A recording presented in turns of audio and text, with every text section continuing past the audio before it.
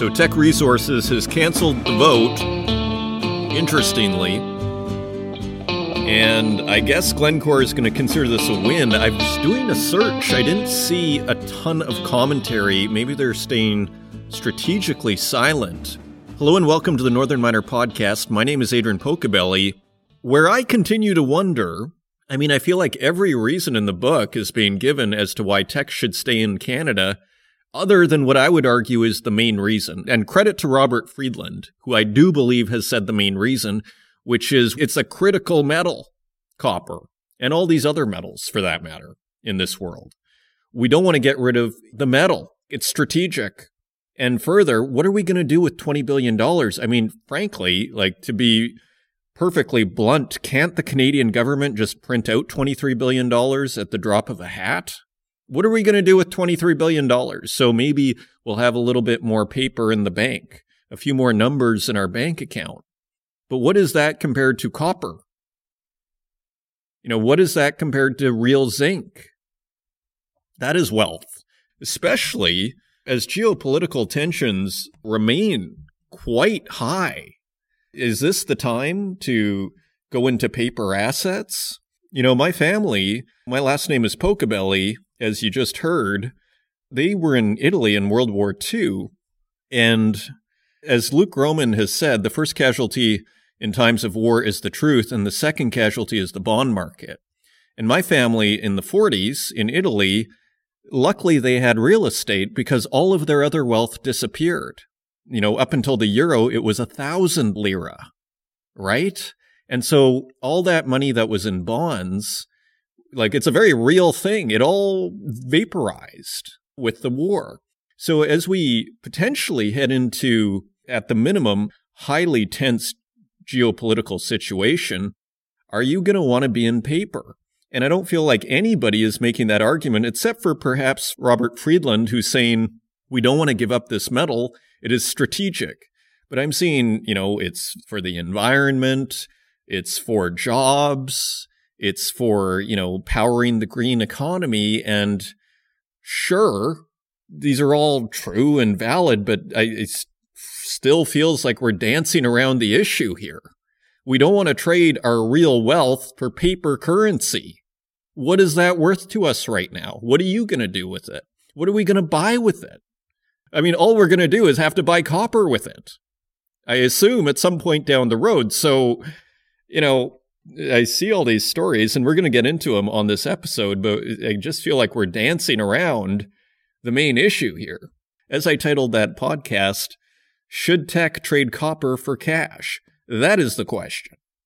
From over here, so feel free to disagree, leave a comment. I am just sharing my opinion here, but they can make it 30 billion. I'm not sure it matters. I guess maybe at 60 or 80 billion, you start to care, but that would probably be seen as an insane valuation. So again, what's $20 billion today? So we're going to have a few stories on that, bring you all up to speed. But basically, the long and the short of it, from what I gather here, is really we're sort of in a nebulous zone. So Teck has canceled the vote because they saw that they were going to lose. And I guess they thought from a political perspective, it was better to cancel the vote rather than to be defeated. And again, to refresh our memories, Glencore was trying to frame this vote as basically a kind of referendum on whether Teck should go to Glencore or not. Of course, Teck has always framed this is simply a way of improving the rating, so to speak, of the copper and zinc in our portfolio by separating it from the coal. In other words, we're going to improve the ESG rating, and that this will ultimately benefit the valuation on the copper and zinc. So that was not supported enough.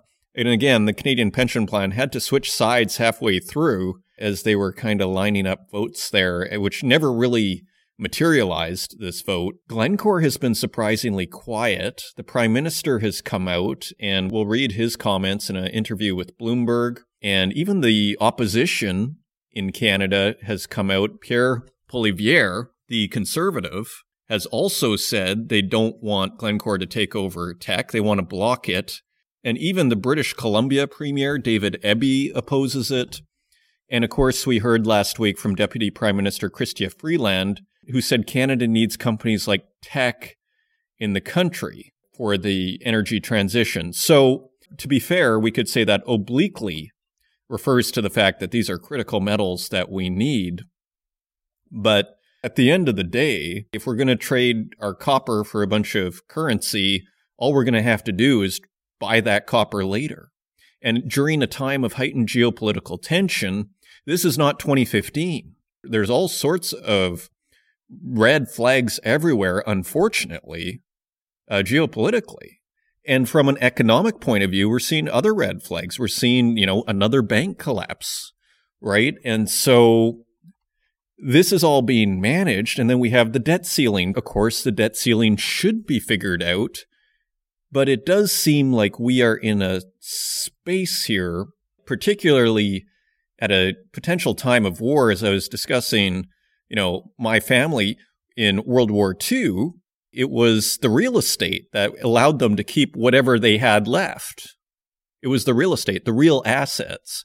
So do we really want to be holding on to a bunch of paper that people have been printing willy-nilly like mad in the last few years? And finally, to make the inverted point here, why is Glencore so desperately trying to get Teck, right? Why does it want it so badly? Clearly, there's a valuation issue here, and clearly $22 billion is seen as a steal. Otherwise, why are they so desperate to take it over? And we look at these other stories that we read in previous weeks. The sharks are circling, where if Glencore doesn't succeed, there's all these other interested parties. So clearly the valuation is not where it should be. And as I was mentioning in a previous episode, these CEOs are among the most knowledgeable people in the world as to what the real situation with mining is and, say, copper stocks and everything in the world. Remember the story of the BHP executive that was criticizing the LME, the London Metals Exchange, for how nickel was being, tabulated and that they had concerns about that? These people know what's going on with the metals, one would think. So if that's the case, and they're all desperate to buy out Teck, well, I'm kind of back to this idea that there is a valuation issue here. So now it feels like I don't know what the next step is, right? Where to from here? So I guess we'll continue to follow it here, and we're going to give you some more details in the news section, and also a very interesting take on the Chile nationalization. I would put that in quotes. Having watched the speech with Google Auto Translate on, it wasn't quite this, nationalization would be, there are elements of nationalization, but it is what I was calling a fairly light version. Basically, they want to have control over the assets. The final say is how I would put it, and ensure that Chile benefits. That was the long and the short of the speech. This was not a seizing of assets. So we have more details on that. Experts are now coming out, so it looks like we were interpreting that correctly. Coming up, we have Steve Dunkirk, our feature interview, and he discusses mining and the environment and what miners can do better.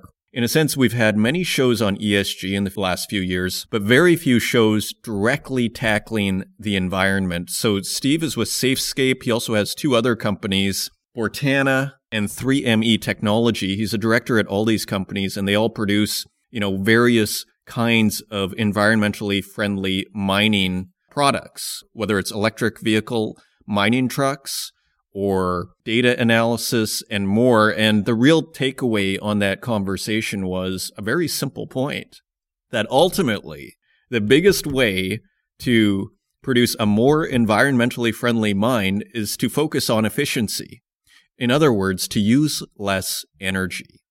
So sometimes the simplest truths are the most profound, and I thought that was actually quite an important observation and insight from Steve. So a wonderful interview coming up on this episode. And finally, we have a Global Mining Symposium coming up this May 25th. So just go to events.northernminer.com to sign up. And with that, if you want to find us online, you can find us at northernminer.com. You can find us on Twitter at Northern Miner, and on Instagram at The Northern Miner, and on Facebook, LinkedIn, and YouTube, where we also host these podcasts, and wherever podcasts are available, including Spotify, Stitcher, Apple Podcasts, and SoundCloud. And with that, let's turn to the news. And turning to the website, Glencore says takeover bid for Teck stands after spinoff fails, and this is by Cecilia Jamasmi on the Northern Miner.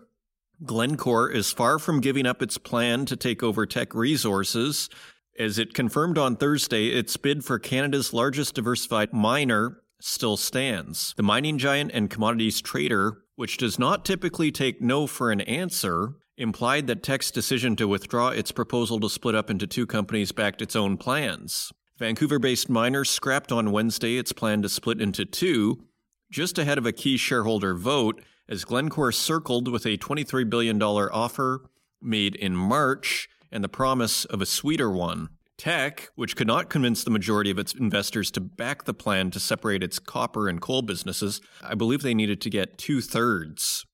So that is kind of a tougher vote to manage than, say, 50%. They said its board will work on providing a, quote, simpler and more direct separation plan. And that is something that we mentioned earlier on this show, that maybe the argument was getting a little too convoluted.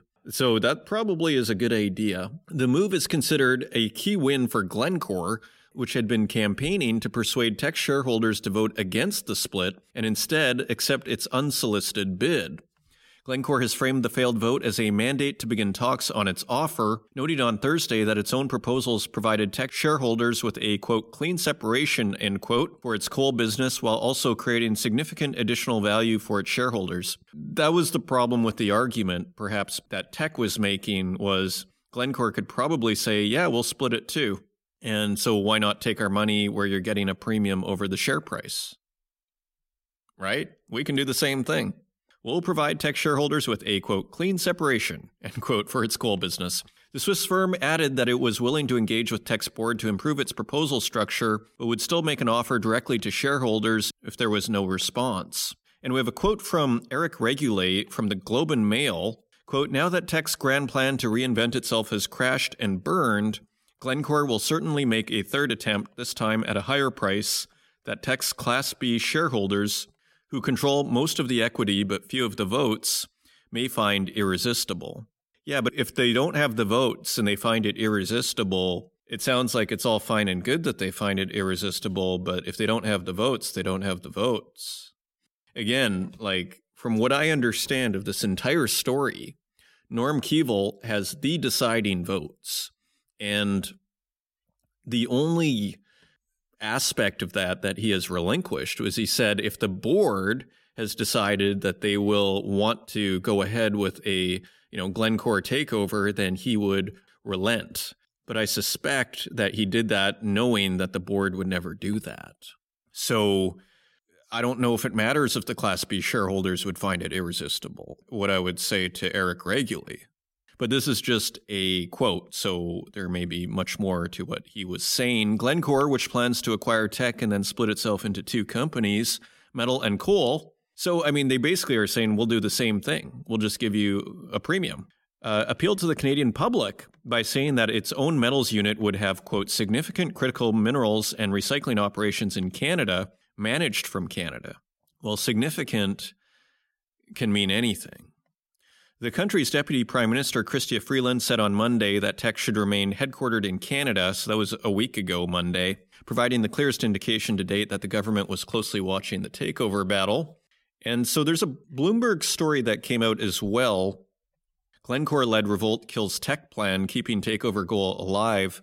And many of similar things were said, but I do want to focus on this quote by Jonathan Price, who's the CEO of Teck. And he said, quote, we will not engage on something that is a distraction from our mandate to create the greatest value with the greatest certainty for our shareholders. So, yeah, I guess they have to make it all about profit. But again, I don't know why the argument isn't being made. And again, what do I know from over here? I'm just some podcast host, okay? But I don't know why the argument isn't being made that, it seems to me, another reason why this is not something that Teck wants to do is because if Goldman Sachs is right, where, copper could pull an oil when oil was at $10 a barrel, that's basically $4 a pound copper, where if copper all of a sudden goes to $40 a pound, are you worrying about getting the greatest value right now in 2023? And as Cecilia pointed out, Cecilia Jamasmy, when we interviewed her, this isn't like some far away in the future sort of thing, this copper shortage. This is coming up this decade, arguably in the next 3 to 6 years, right? We're already at 2023. So that also has to be factored in. And you could say, well, then you could go out and find an asset. I mean, because this is the thing. Can you go out then? I mean, if you're going to go purely on market valuation today, then the question is, okay, so you get a premium, then can you go out on the market and buy another copper asset and get more than you just sold? Can you do that? And I don't think you can. I don't think you can get what they're being paid. I don't think you can go on the market and find another one. It's not like there's an endless supply of these copper companies. So I just wanted to read that quote from the Bloomberg article. Now, Justin Trudeau, in an interview with Bloomberg, also weighed in. Teck Resources is a, quote, great company that's important to Canada's economy, and any takeover bid for the miner will have to get through a, quote, rigorous process to win government approval, Canadian Prime Minister Justin Trudeau said. The company's tense fight with Glencore is, quote, certainly something that we're looking very, very carefully at because it is important to have these great companies in Canada, end quote, Trudeau said Friday in an interview on Bloomberg television. He promised that if the government is asked to approve a deal, it will be consistent in applying Canada's takeover rules, quote, so investors can know what they're getting into, end quote. And we have another quote from Trudeau, quote, what's more important to me is the company behaving the right way towards the environment, whether it's a local company or a foreign multinational. We have high and stringent expectations, not just on environmental issues, but on partnerships with Indigenous peoples. And again, if those are the hurdles that Glencore has to achieve, I don't see what's in their way. If it's simply, if I'm Glencore, I'm saying, well, of course, it goes without saying in today's mining industry that we're going to be environmental and that we're going to keep our partnerships with Indigenous peoples. Now, it's becoming a broader political issue.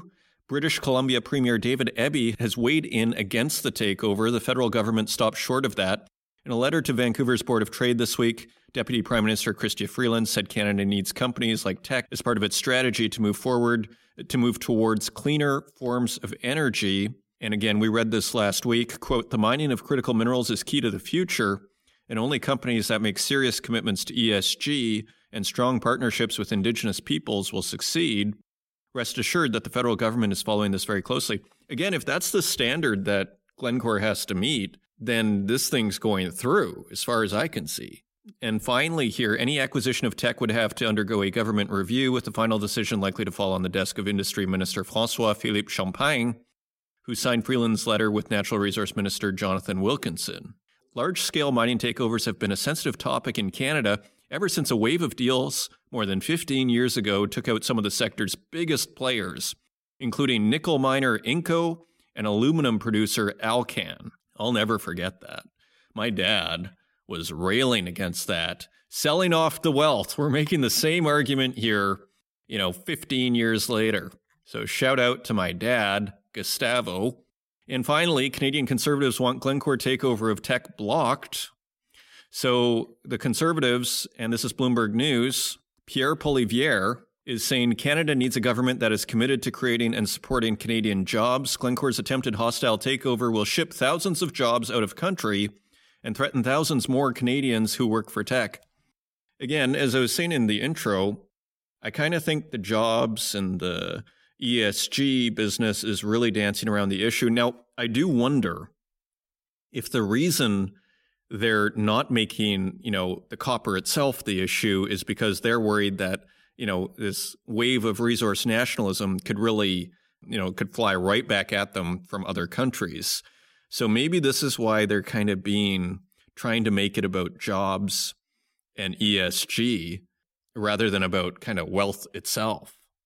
Interestingly, just speculating here.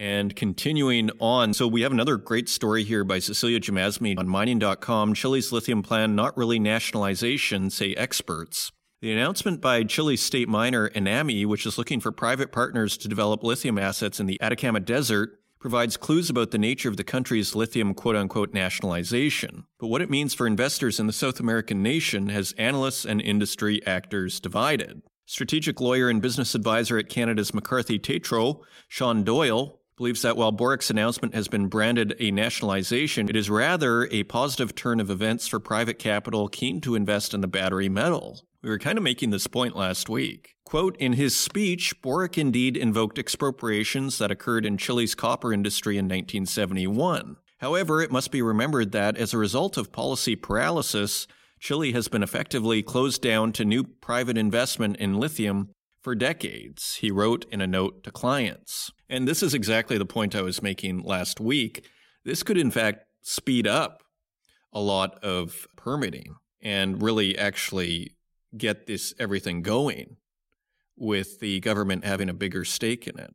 I mean, it's kind of reminiscent to me of some of these deals that Barrick has been making with, say, Papua New Guinea, and I think maybe in Africa as well, really giving these countries a larger stake. And that was from a deal made from a corporate perspective. And it seems to me like this is kind of a similar territory where it's not a full-on nationalization, just the country wants a bigger stake. And we have a quote from Albemarle Chief Executive Kent Masters, who also sees the new policy as an opportunity to tap into new lithium reserves beyond the mines it already has. Quote, I don't fear about Albemarle's future in Chile, he told CNBC. Quote, Boric's government wants to bring more Chilean lithium supply to the market by partnering with companies interested in the business, which know how to operate those mines.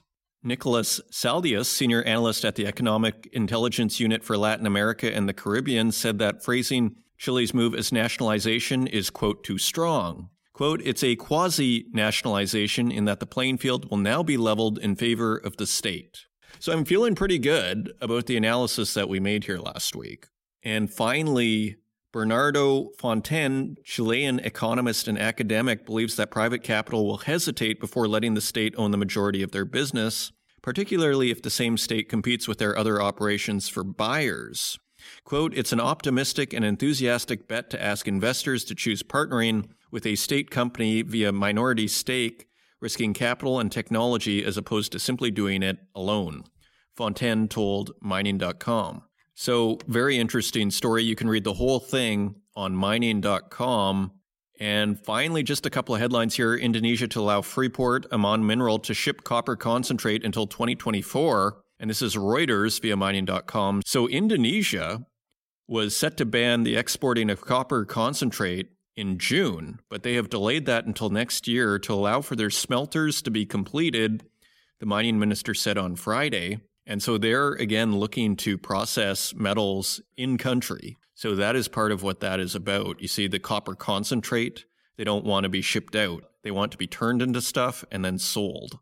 So if you're a car company, build your car in Indonesia is the message. And another headline, Stellantis, Australia's Alliance Nickel Inc. deal for battery element supply. This is also Reuters. Carmaker Stellantis has signed an agreement with Alliance Nickel for the supply of battery-grade nickel and cobalt sulfate from the Nye West project in Western Australia, the two groups said on Friday. The deal, the latest struck in Australia by the world's third-largest automaker by revenues, confirms the country as a core supplier for Stellantis of materials which are key to producing batteries needed for electrification of vehicles. And final headline, Zimbabwe is continuing with its gold-backed digital currency. Zimbabwe will issue a gold-backed digital token from next month. This is Bloomberg News. And just a couple of paragraphs here. Zimbabwe's central bank plans to sell a gold-backed digital currency to the public from May 8th in another attempt to stabilize its tumbling currency and offer an alternative to the US dollar. Now, actually, there's another story here. Turkey's central bank draws down gold reserves to meet demand. So, as Jeffrey Christian poignantly said, if you have a gold-backed currency that is not convertible to gold, it's like a car without wheels. Because you hear a lot of this idea of a gold-backed currency, but gold-backed means nothing, according to an expert in the business, Jeffrey Christian, who says, again, this is like a car without wheels if it's not actually convertible. So it needs to be convertible. And so that is happening. And in Turkey, we're seeing similar moves. Turkey Central Bank draws down gold reserves to meet demand. And this is right before an election. So that is interesting. So those are your news stories. Now, let's take a look at metal prices.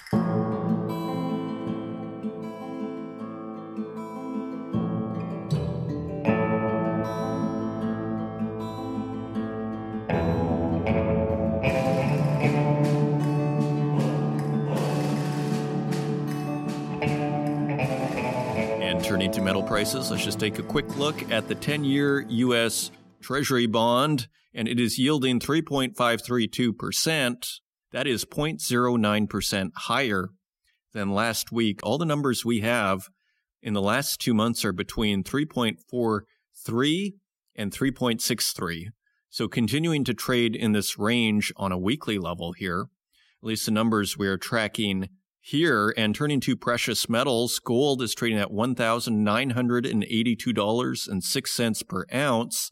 That is $3 higher than last week. Silver is back above $25 at $25.01 per ounce. That is 47 cents higher than last week. Platinum is trading lower at $1,050.29 per ounce. That is $15 lower than last week, and palladium is trading at $1,452.08 per ounce. That is $40 lower than last week. And turning to our industrial metals, copper is trading at $3.91 per pound. That is 7 cents higher than last week. Iron ore is trading lower at $103.61 per ton.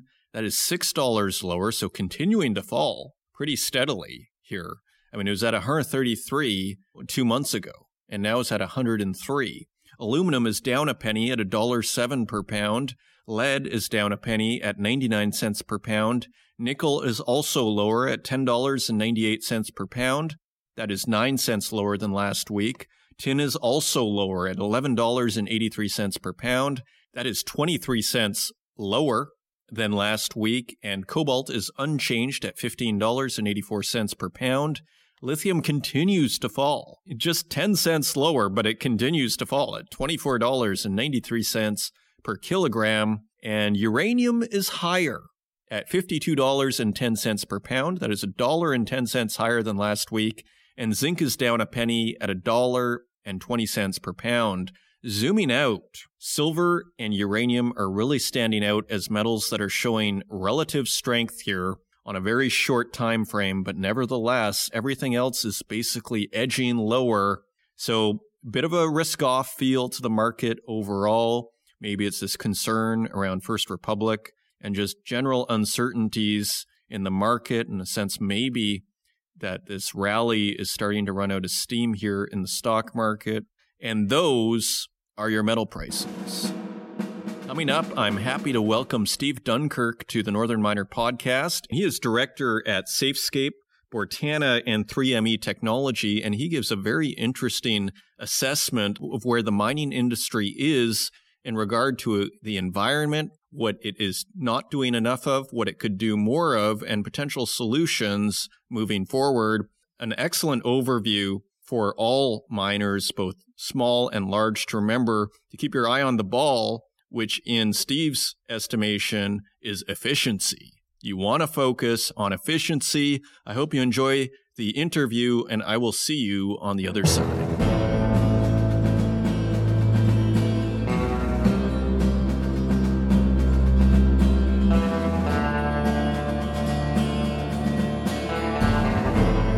Joining me today, I'm very pleased to welcome Steve Durkin, Director of Safescape, Bortana, and 3ME Technology to the Northern Miner Podcast. Steve, welcome to the program.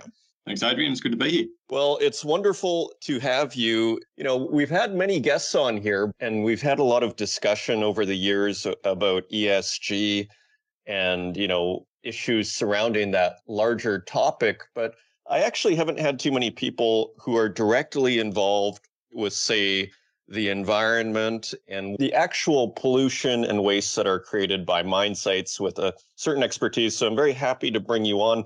So to start us off, how is the mining industry doing in terms of emissions and the environment in the big picture from your perspective? I think that the mining industry is like any other industry. Mining companies need to react to local and global social trends in order to remain competitive with their peers and attract investment and human capital. Unlike many industries, though, mining companies feel very little pressure from their customers because they don't deal directly with consumers. People who work in the mining industry, they care just as much about the environment, sustainability, preserving significant cultural sites, etc., as anyone else does. We're all people. The reality of the work involved in excavating, processing, refining metals and most minerals is that it has a very high energy demand.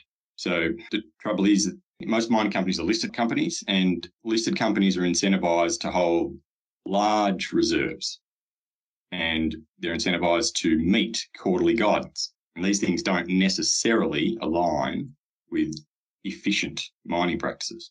Quite often you'll see on many mines, I'm sure many of your listeners would be familiar with examples where we're not going to quite meet our tons or our ounces this quarter, so we go and extract a high value area, thereby eliminating the possibility to go back and get the next section later on. So we've sterilised an area of resource.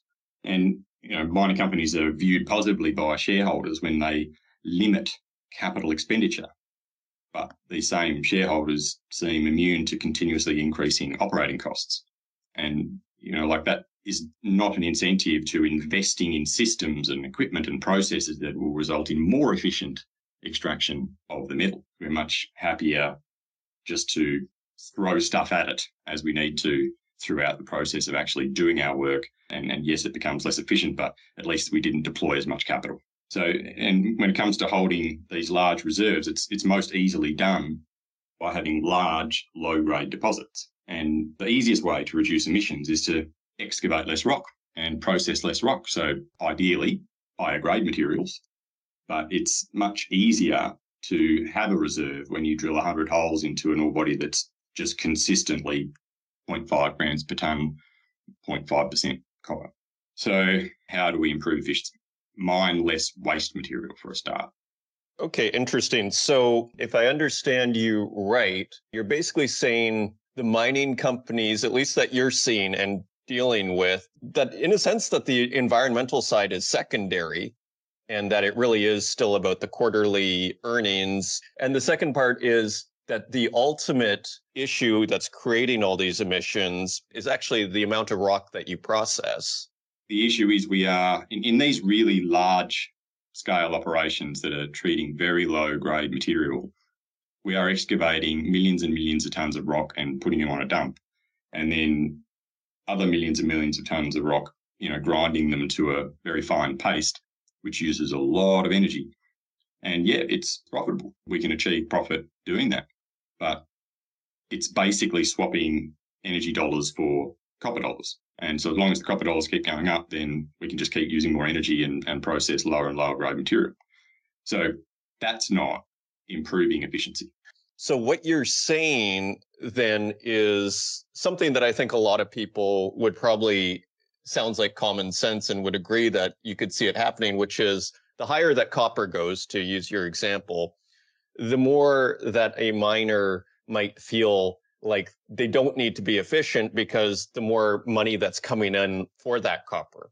And so this whole situation does not foster a good environment for being more efficient. Is that correct? It's not necessarily about a feel. It's about, we are aiming to increase the value of our shares. So if you're mining an ore body, for 10 years, you're processing 0.6 grams per tonne copper and selling it at, X dollars per tonne of copper, but then it goes up by, 40% in the price. Well, during that 10 years, you've stockpiled a huge amount of material that's 0.5 grams a tonne. And so, okay, I couldn't process that before and make money, but I can today. So, in fact, when metal prices go up, production goes down because the processing plants that are in existence will process lower grade material for that period where that is profitable to do so. So the actual output of those plants doesn't go up, it goes down in terms of metal tons, which is the opposite of what supply and demand tells us it should do. But it makes sense, right? Because we've got all of this other material sitting there, which was considered low-grade mineralised rock and is now a reserve.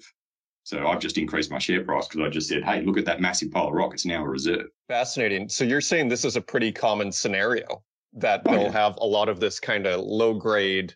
And, I think the definition of ore is metal that can be mined profitably. I remember that was the first thing that I learned at the Northern Miner here. And so I hesitate to call it ore, but there's basically a whole bunch of stockpile of rock with metal in it. And you're basically saying it's not an uncommon scenario where that will then be processed first and actual production of the mine will slow down. And even the metal output might go down. Is that right? Because all of a sudden you're processing lower grade material. Every mine's different and every operation's different in terms of the way they react to that situation. But the reality is they will accept a lower head grade going into the process plant. So it might, but definitely what it means is all of a sudden I've got a massive mountain of reserves that weren't in my reserve category before. So my share price goes up. And then that's the first part. I'm happy with that. And then the second part is I can process lower grade material. So I might start mixing it in with what's coming out of the mine and allow myself to operate a little bit slower, taking down that cutback or whatever, because at the moment I can access this. But always they're looking at making a profit. So they're always going to put through their highest grade material first where they can. That's the reality of it. The higher the price goes, the lower the grade material we can process. So what can the mining industry, you deal with this, you're part of 3 different companies here. What can the mining industry, what should they be doing more of, in your opinion, in order to become, more environmentally friendly? I'd start with what they should be doing less of, and they should be doing less mining of waste material, and they should be processing less waste material going through their processing plant, which that might sound like a silly statement, but the reality is some operations will intentionally mine in a way that dilutes their ore in order to meet guidance, in order to fill up the mill and have that material being processed. So I'd say, what can they do more of? They can understand how their operations work really well. And so, there's very little granular knowledge of what is actually happening on a day-to-day basis within a process plant, for example, which is where a lot of the energy and other inputs, chemicals, etc., go into the system. And these new tools, like what the European Union are putting out with this carbon border adjustment mechanism, things like this are going to have a big impact, because very few mine sites have the ability to accurately measure and report on their carbon emissions. So this looming CBAM deadline late this year, I think October, and then full implementation 2027, these mines need to actually be able to account for every input and audit it on an ongoing basis, so they know what they're consuming. And the beauty of being able to do that using efficiency and governance tools such as metallurgical intelligence, which is a system of online metallurgical accounting, means that if they want to tweak the system, if they want to try something, say go from cheaper mill balls, which are just carbon steel mill balls, to high manganese mill balls, which cost a lot more, but theoretically last a lot longer, and therefore there should be an energy saving. If you do that trial, this metallurgical intelligence package is going to tell you instantly the impact that it's having to your entire process flow, because you change one thing, you change 17 other things in the same moment. And so it's very difficult at the moment to change one thing, tweak a system, and find out, did that work? Are my emissions reduced? Whereas if you've got that package in place, today that this change that I just made has improved our operation. So that, to me, is the thing we should be doing more.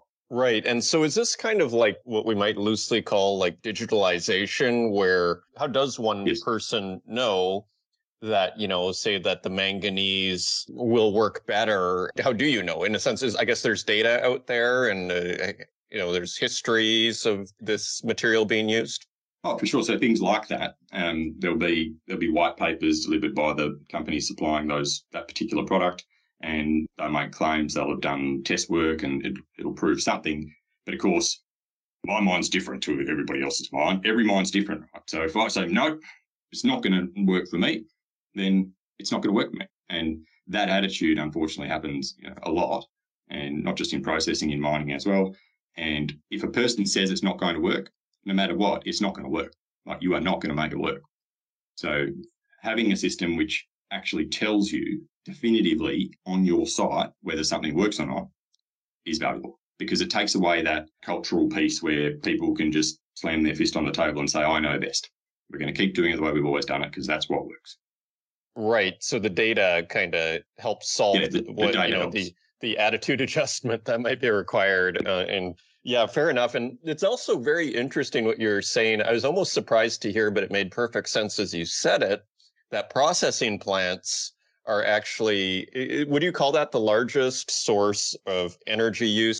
I mean, I guess it makes sense, but is that what you were saying? Oh, absolutely. It depends on your operation. Every operation is different. Like a very deep, narrow vein underground mine, there's relatively high mining costs, but a large open pit mine, very low mining costs.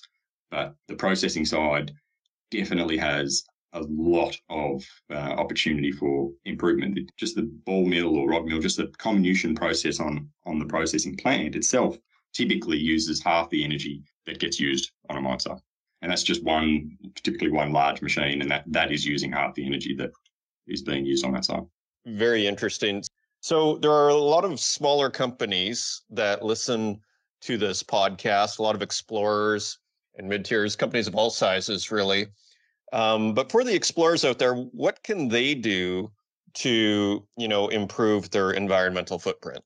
Again, it comes down to efficiency. And I think of a Canadian company called Windfall Geotech, who use artificial intelligence packaged to consider the various geological layers of data that exist in a particular area to help to more efficiently target areas for further follow-up using drilling. So, there is potential to use mechanisms within AI to, using our own knowledge, actually more confidently know where we're going to go and drill with our limited resources. So I think that could help those guys. Interesting. So it's back to efficiency here, where it's like, don't drill the hole that you don't need to drill, is basically what that technology hopes to deliver. Is that correct? That's what they claim to be very, very successful at pinpointing good places to drill.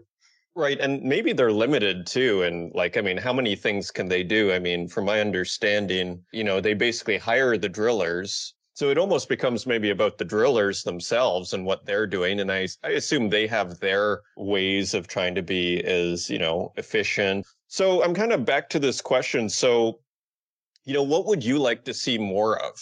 Let's put it this way. I mean, you're a mining engineer by background. What is it that you think could really help on the environmental side? And is the mining industry doing enough? No, but that's because society doesn't ask much of the mining industry.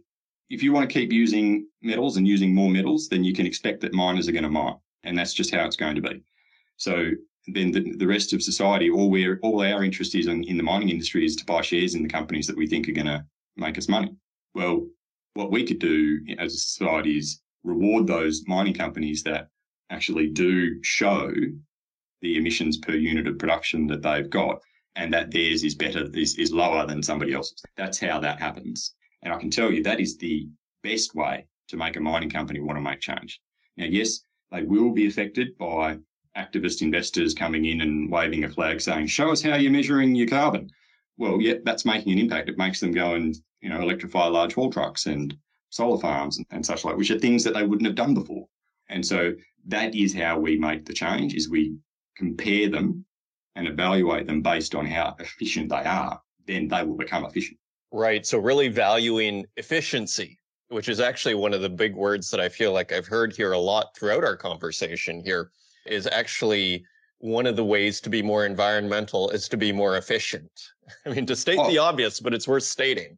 It is. Like, we can't be a protester and stand around, saying, hey, these mines, we don't need mines anymore, and then tweeting it on our iPhones, because you can't have your iPhone, you can't have your internet, you can't have your cars and your trains without it. So we have to keep mining if we want to keep giving more people access to the stuff that you and I have in our societies. So that's going to happen. The question is, how much energy are we going to consume in doing so? Okay, so now it comes down to energy. So in terms of solutions then, what kind of solutions do you think the mining industry should take then? in order to lower emissions and improve its environmental situation? What kind of solutions do you have, or do you think that the mining industry should enact? So everything should be considered individually, not just about cost. How much of an impact does this have theoretically when we're imagining a change or assessing two different options? Which one is going to give us the best environmental efficiency outcome here? Not just measuring on actual capital cost of the item that you're purchasing. So that is not how we think in mining companies at the moment. We don't evaluate that at all. If we did, it would make a difference. So I think that this opportunity of electrification in mining is really large. Most of the benefit is going to come from underground mining because, typically the energy that goes into ventilating an underground mine is 10 times more than the energy that gets consumed in diesel engines within the mine. So there's a massive multiplier effect there. So there's a European OEM that's got a new SUV coming out which is electric, and they evaluated the lifetime carbon emissions reduction by their EV compared to their diesel version of this SUV. And they identified a significant saving in emissions. So I did the same thing for the Bortana EV compared to a diesel-powered Land Cruiser. And over the same time period, the impact was 330 times higher than the SUV.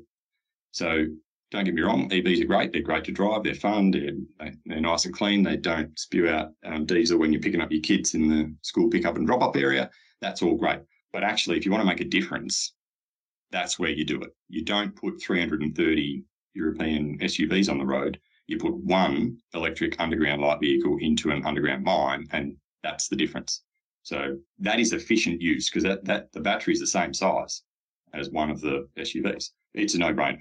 That is where we should be spending our time and energy, is around that electrification piece, because that's where the leverage is. It seems to me that at a certain point, especially with higher oil prices and just higher energy prices, that being efficient is going to be economic. Because what you were saying earlier was suggesting that maybe it's not always economic because, I don't know, maybe there's a bigger spend at the start in order to achieve that efficiency. I'm not sure why, just for instance. I mean, do you ultimately see being environmental also being profitable in the end? Oh, absolutely. It absolutely is, because it's about energy in, energy out of a system. And so energy in the form of a known quantity of metal that can be used for a different application. So it will come down to that ultimately. But we do have other sort of structural impediments, like I'm not sure what the situation in other countries, but I know in Australia we have a federal diesel fuel rebate system that goes to primary producers, so farms, fishing, mining. So we pay the same as everybody else pays for fuel, but then we get a quarter of it back from the federal government. So we're paid to burn diesel, which is not a very good incentive for efficiency. That could certainly be fixed, because it would force us to care more about the type of engine we're using, or whether we need a truck that weighs 200 tonne empty, or if we could get away with something that has a better tear to payload ratio. So a lot of sort of background stuff there that's not helpful that could be changed. And mining companies, if it comes down to energy, regardless of where it comes from or how discounted it is by the supplier, it's energy cost versus profit of the operation, then yes, it will come down to how efficient we can be. That's how much more money we make than everybody else. So as we wrap up here then, you're with Safescape, you're with Bortana, you're with 3ME Technology. What are you guys doing? Or what's your offering that you're presenting to the industry? How are you guys trying to help? Yeah, sure. So the Bortana is a 5.7 tonne four-wheel drive light electric vehicle. So you can use it in other areas, but primarily it was designed for underground mining. It's got a very robust and corrosion-resistant frame. So we expect it to last a very long time. It's very safe and easy to operate. So we're in the process of building up production for that vehicle. With Safescape, we make escapeway ladders. There's plenty of mines, 150 odd mines around the world that use our ladder tube escapeway ladders.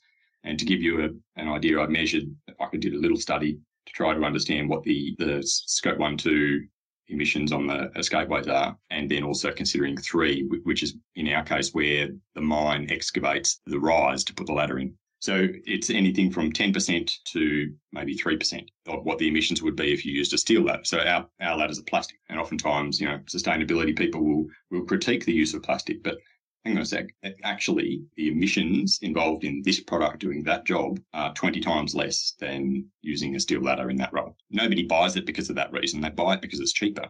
But it is actually adds value from a sustainability perspective.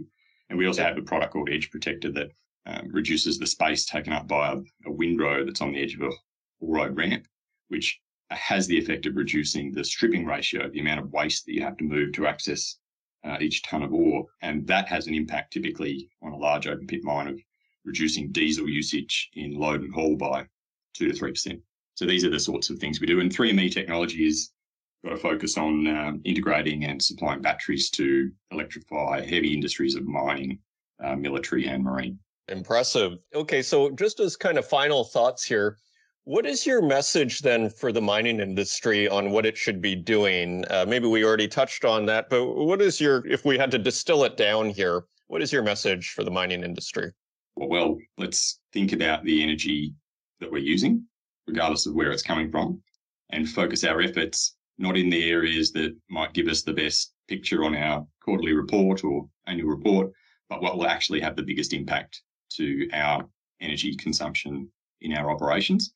Let's measure ourselves against others by the energy we consume per unit of output. That'll help us to really get better. I would suggest that implementing tools like the metallurgical intelligence I suggested earlier is going to be the easiest way to do that. And once we start thinking like that, then we're thinking like that all the time.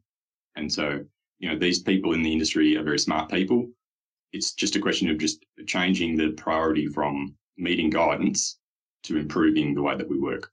Okay, excellent. Well, Steve Durkin, Director at Safescape, Bortana, and 3ME Technology, thank you for joining us on the Northern Miner Podcast and sharing your thoughts on mining and the environment. Thanks very much. It was fun.